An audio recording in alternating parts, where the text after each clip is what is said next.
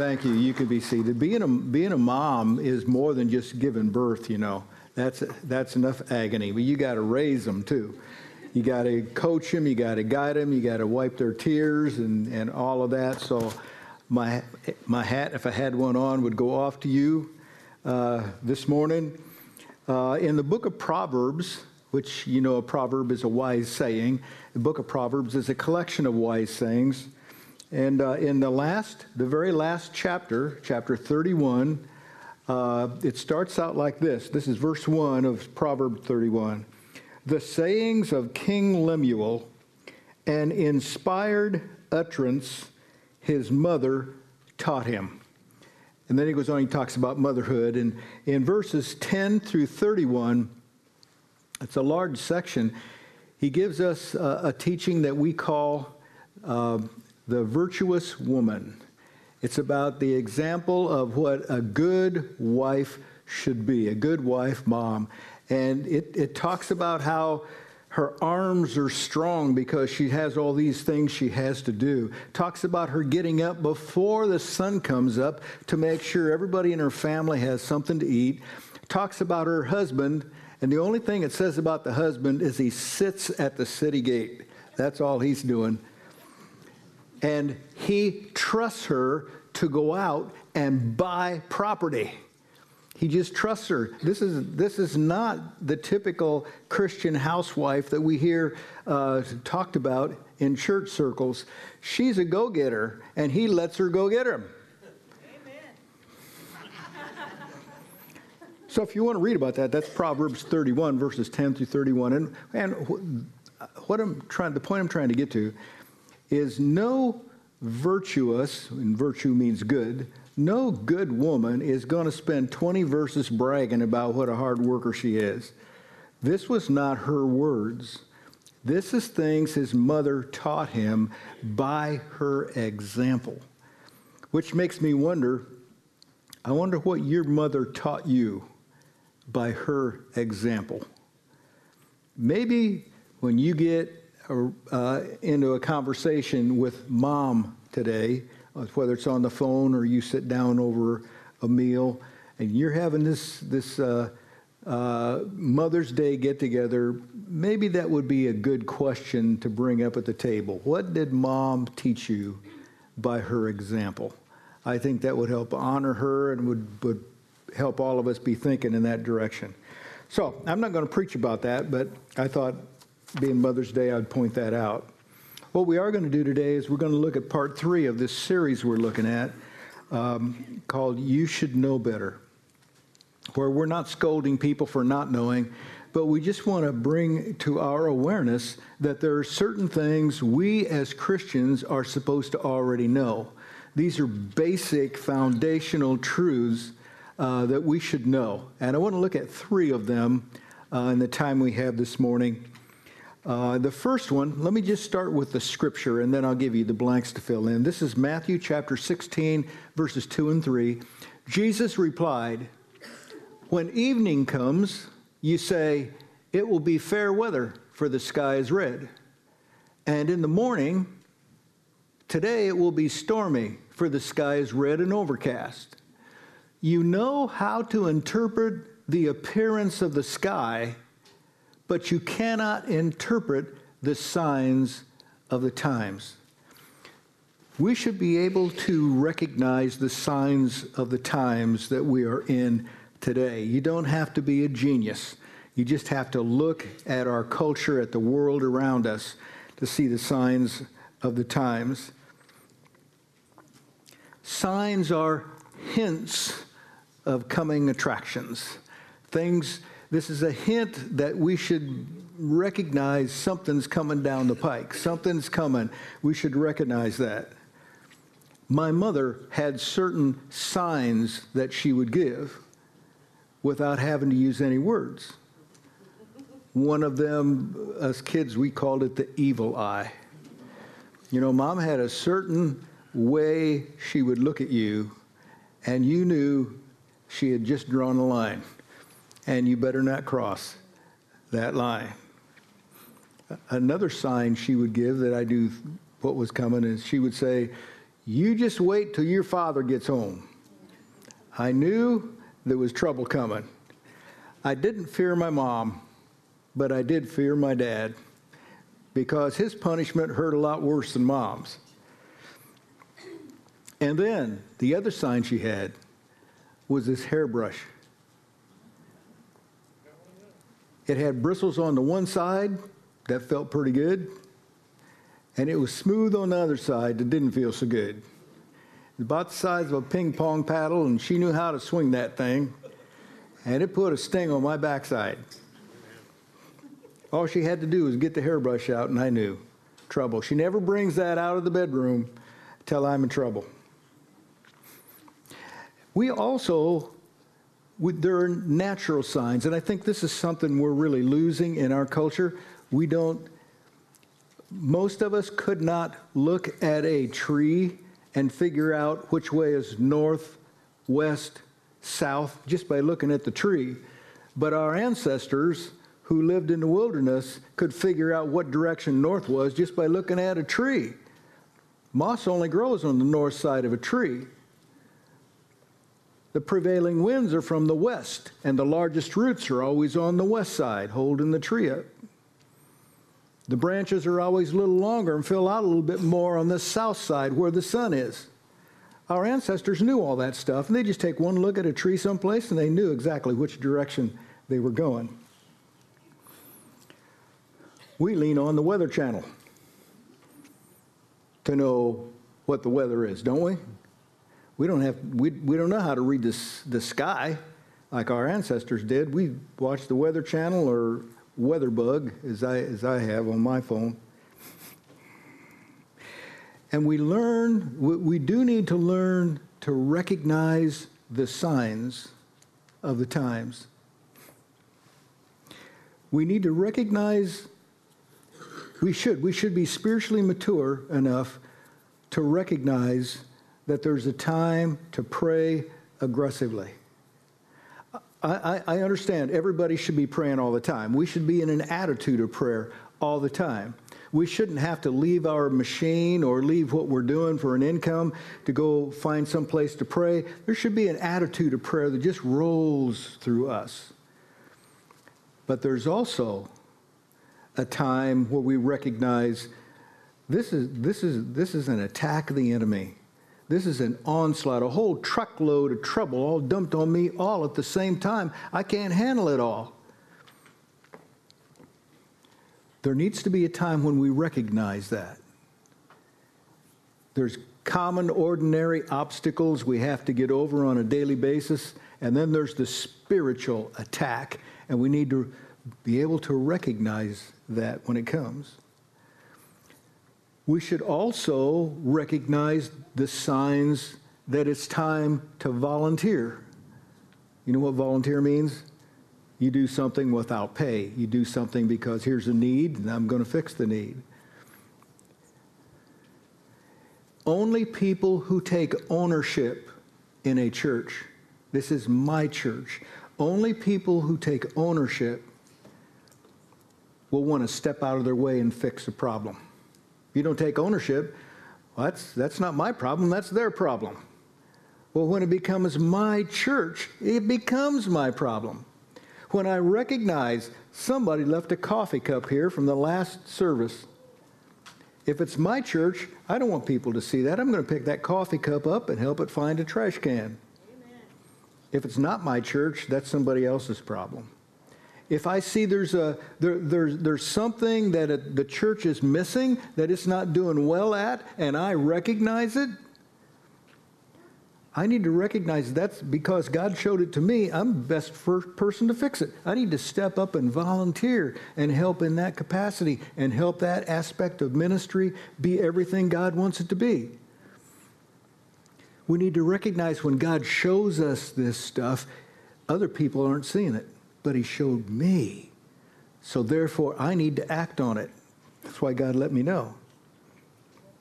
We also need to recognize that there's a time to be quiet, to shut up, to zip it, to bite my tongue. You can think these things, But you're not going to help anybody to speak that out. Just be quiet and pray about it.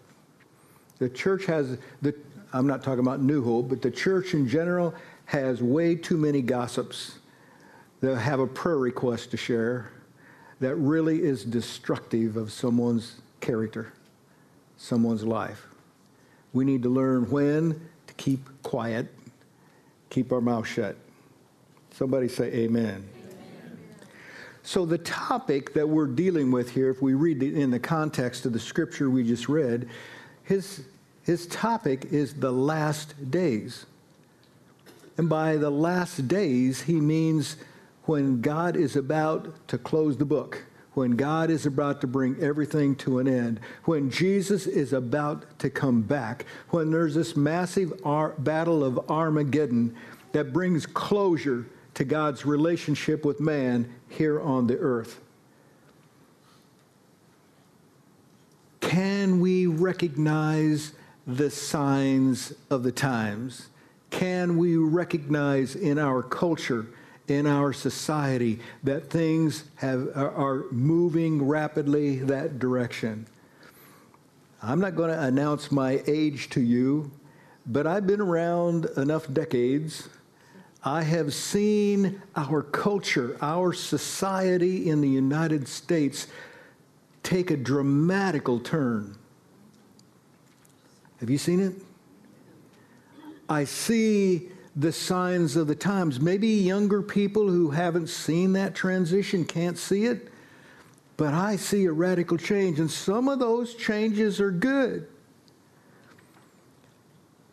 Like my ability to get a quick answer with this gizmo. Get on my smartphone and Google anything I want to know, and in just a minute, I've got the answers. I don't have to run to the library and sort through reference books anymore. Somebody else has done it for me and put it online. I kind of like that aspect of change in our culture. But I fear for my grandchildren and their children. I fear for the next generation. When I was a boy, most of the time, my mom didn't know where I was. Some of you can remember those days. And she didn't care. Not that she didn't care about us, she wasn't worried about it. You could get on your bicycle and ride all over town. I fear for my grandkids. Something's changed in our culture. Something evil has crept in that's made us want to hide out in our houses and not interact with people because we're afraid of them. There are people who are literally afraid to go to a church anywhere because they're afraid some nut will come in with a weapon and try to make a name for him or herself. It's a different world we live in, and we have to serve God in it. We can't stick our head in the sand and try to hide and hope it goes away. Can you read the signs around you? That's the first thing. We should be able to recognize what's happening in our world. Here's the second thing. We should know it's all in the family. You can write that down in your blank. It's all in the family. God wants us to see ourselves as a family. He said in 1 John chapter 3, verse 10, "This is how we know who the children of God are and who the children of the devil are. Anyone who does not do what is right," and that word means righteous, "is not God's child, nor is anyone who does not love their brother and sister." Notice he gives us a double negative here. He's not talking about what we should do to recognize a child of God, but what we shouldn't do, because that identifies we're children of the devil. Now, that may seem like he's just name-calling here, but we need to recognize that all of us in this room And everybody in Waterloo and DeKalb County and Indiana and beyond, we are all children of the devil in the sense that we're descendants of Adam and Eve who have fallen.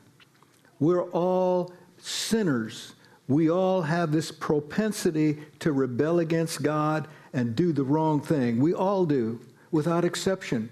God understood we were hopeless, so he sent his own son, Jesus Christ, to come to this earth to identify with us sinners, to identify with this life. And in the end, he went to the cross. He sacrificed his own life so that you and I could live. The innocent shed his blood to pay the price for the guilty. That's our redemption. That's what we base our salvation on, not in the fact we got baptized, joined the church, said a sinner's prayer. It's what Jesus did for us. It's not what I do for him. That's right. Amen. We see this? Amen.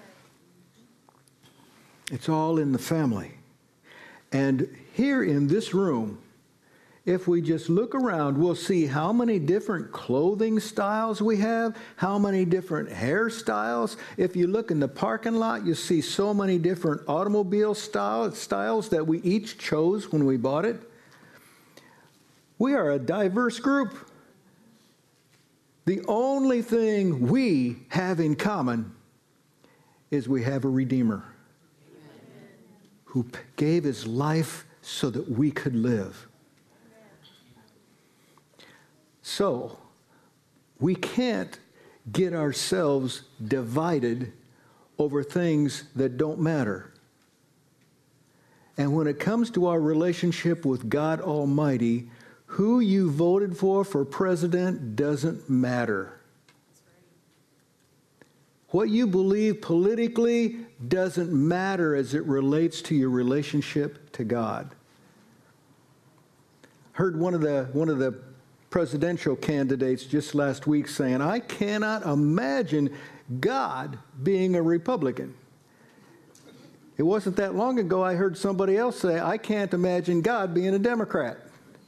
Maybe we need to stop imagining that God is made in our image. And we need to recognize he wants us to be made in his image.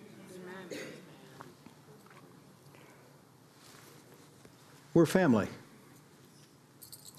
Why is it, I don't understand this. Maybe you can explain it to me. Why is it when somebody says she's just like her mother, it's a compliment? But when somebody says he's just like his father, it's not. Why is that? Are guys naturally bad and gals naturally good? I don't know. Notice these are negatives. The scripture we just read was a negative here. He who does not do what is right is a child of the devil. That's the default position. I'm not supposed to be the way I used to be. I'm supposed to be born again. I'm supposed to have insight now. I'm supposed to have a spiritual direction in my life, moving me in a positive way. And people are supposed to recognize it. People should look at my life and recognize I'm a child of God, not a child of the devil. The scripture he just gave us says you're supposed to look at my life and be able to evaluate that. I'm supposed to be able to look at your life and evaluate if you're a child of God or a child of the devil. So we need to be careful how we behave because everybody's watching. Maybe you didn't know that, but others are watching you. You are a model. A model of what? That's the question. And then he says, he that does not love his brothers and sisters is still a child of the devil. Brothers and sisters, that's interesting. The only thing we have in common is one common Father, Father God, who loves us enough to give his own Son so that we could be adopted in as sons and daughters. That's the gospel. And we're in the family. Now, when he says we're supposed to love our brothers and sisters, that's not the Greek word phileo, which means brotherly love.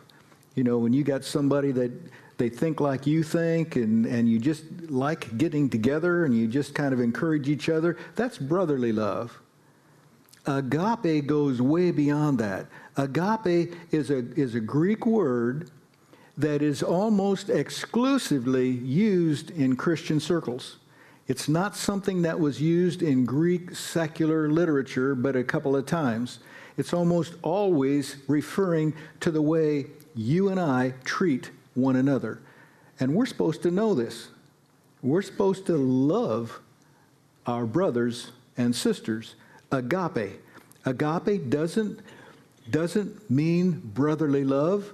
Agape means God's love. It's a commitment love. It means I'm going to stand with you no matter what you do back, no matter how you treat me, no matter what you do to me, no matter how badly you treat me. I'm going to keep helping you become a better person. That's commitment. That's agape. And we're supposed to have that relationship with one another. And I need reminded of that, because not everybody in the Lord's church is likable. I mean, know what I'm talking about. Amen. Some people just kind of grate us. They're great with a T, great, grind on us. So we're not talking about liking our brothers and sisters. We're talking about being committed to our brothers and sisters. And you can't be committed to your brothers and sisters when you get your feelings hurt and decide you're going to give up on church. So many people have done that. That's a clear sign that we're still children of the devil, that we haven't truly been redeemed. We might have got baptized, said a sinner's prayer, raised our hands someplace. That's a clear sign we didn't get it. It was like an inoculation it didn't take.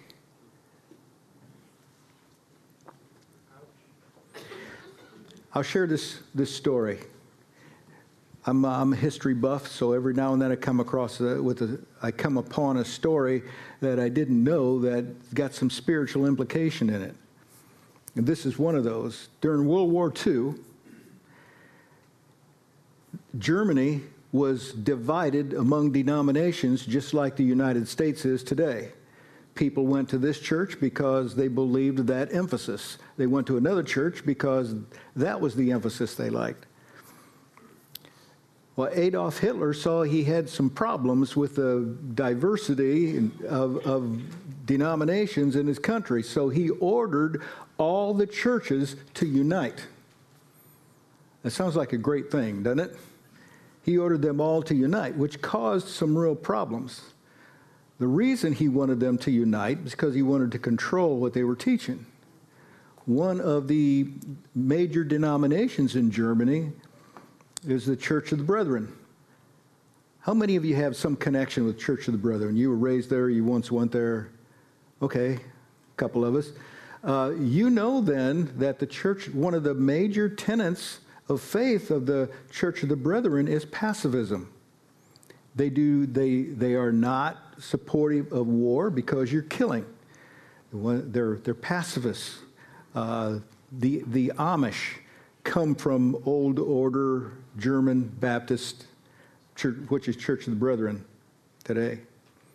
And so the church was divided because half of the Church of the Brethren in Germany said, well, we're supposed to submit to the governing powers that God's put over us. So if this is the order to unite, this is what we'll do. The other half of the Church of the Brethren said, we see our country going in a very hostile direction and we don't like it. And so they refused to submit to that and came under intense persecution. So much so that by the end of World War II, there was almost no United Brethren churches that were resistant that didn't have somebody serving in a concentration camp someplace. The government got so involved in that.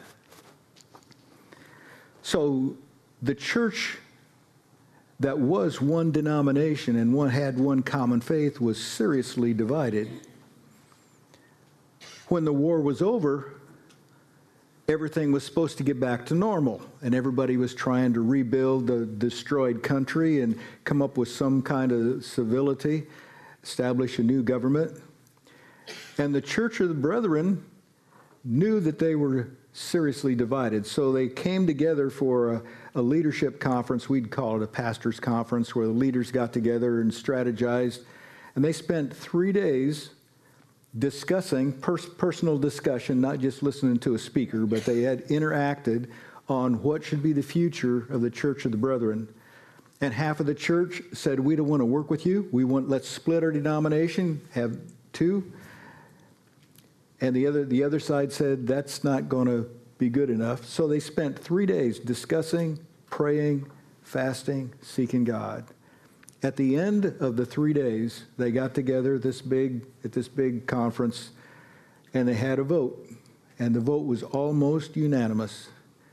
We're going to forgive and rebuild. You can't rebuild without forgiving. When somebody has hurt you deeply, when somebody has abandoned you, when somebody has cut you off and made you feel left out, you've got to forgive them. The world is full of people who made a decision. I should say our country is full of people who once upon a time made a decision for Jesus Christ at a church someplace, or a VBS, or a church camp, and they got their feelings hurt, and they refused to forgive, and now you don't see them anyplace. How is that loving your brothers and sisters? And that is a key indicator of whether we're still a child of the devil or whether we've transitioned over and become a child of God. Now, I'm not talking about you, because you're here today on Mother's Day. I guess I'm exasperated with the gospel not taking better root in the lives of so many people. Or maybe it's not, I'm frustrated with the gospel not taking root, but leaders not leading those people when they're in their infancy on how they should follow the Lord. Okay, so those are two things. First, we should know about recognizing signs of the times. The second thing we should know is we should know it's all in the family. We're in the family of God. And here's the third thing. We should know how to care for the children. Every mother knows how to care for her child, or every mother should know how to care for her child. But when I'm talking about children, John defines that in 1 John chapter 5, verse 2. He says, this is how we know that we love the children of God, by loving God and carrying out His commands. 3 things he tells us we should know here. First thing is we should know we should love each other. That's the word agape. Being committed, selfless, unconditional love toward one another. And 1 John 3:16 tells us how to do that. This is how we know what love is. Jesus Christ laid down His life for us, and we ought to lay down our lives for our brothers and sisters.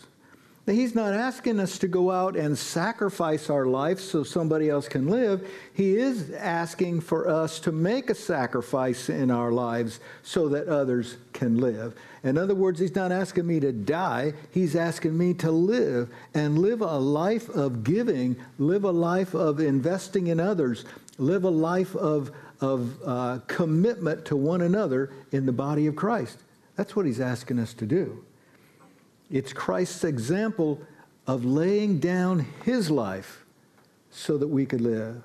Therefore, He says we should lay down our selfish desires, our selfish ambition, the things that we want, so someone else can flourish. I like to dream about what the world could be if every last person invested in someone else. And instead of trying to get something for ourselves, we were always trying to give away and invest in someone else. If everybody did that, if the whole church was like that, what would it look like? A whole lot different than what we see today in our country. So we should know we should love each other. The second thing he says we should know here is we should love the Father. Love God. As I said a little bit ago, The only thing we have in common in here is God. He's our Father. And just as we honor mothers on Mother's Day, we should honor Father God on His day, which is really every day, everything in my life. We should know to love the Father. And the third thing we know here is we know to keep the commandments. We should know to keep the Father's commandments. You know, we're not talking about the Mosaic law here. We're talking about the Spirit lives inside of us, and the Spirit of God will speak to us what we should do and what we shouldn't do. He will tell us that. You don't have to be a spiritual giant to hear that still small voice say, don't do that. You don't have to hear the words. You just feel a check on the inside. Don't do that. And then there's other times when you feel a prompting. It's called a commandment in here, but it's really just a prompting. And if I don't pay attention, if I'm not tuned right into the right channel, I will miss the prompting. And it's the prompting that if I will obey and do what He's telling me to do, then He brings blessing in my life. He prospers me. But I've got to move in that direction. I've got to do what He wants me to do. Amen? Amen. These are three things we're supposed to already know. These are supposed to be basic fundamentals of our faith. A little bit ago, as we were worshiping, we learned a new song about being gracefully broken. Those two terms don't go together, you know, they're contrasts. Graceful and broken. When things get broken, it's usually pretty jagged. It's usually pretty rough. Nothing graceful about being broken. But God is graceful when He breaks us. You see, we are like wild stallions. But nobody can ride a wild stallion till it's been broken. So what's a cowboy do with a wild stallion? He breaks its stubborn will. He breaks its selfishness. He breaks its self-ambition. First time I sang that song was last night in Saturday night service. And as we were singing it and I was reflecting on the words, and I thought, God is graceful in breaking us, only if we let Him. If we don't let Him, then it's a pretty jagged brokenness. And I felt as I was singing, I felt the Spirit of the Lord say to me, there's somebody in our church who is being broken. There is somebody who something important to you is being broken. I don't know if it's your health, if it's finances, relationship. I don't know. Something in your life is breaking right now. You're going through something that's a breaking. And if you will allow God to apply His grace to this situation, you can be gracefully broken. Because you can't be resurrected till you've died. Right? There has to be a death for there to be a resurrection. And we want to be restored. And you can't restore something if it wasn't together in the first place. You can't bring it back to where it used to be unless it used to be something. So God wants to restore us, renew us, bring us back, empower us, make us everything He wants us to be. Let's stand together. So if you are the person that you can say, that's me.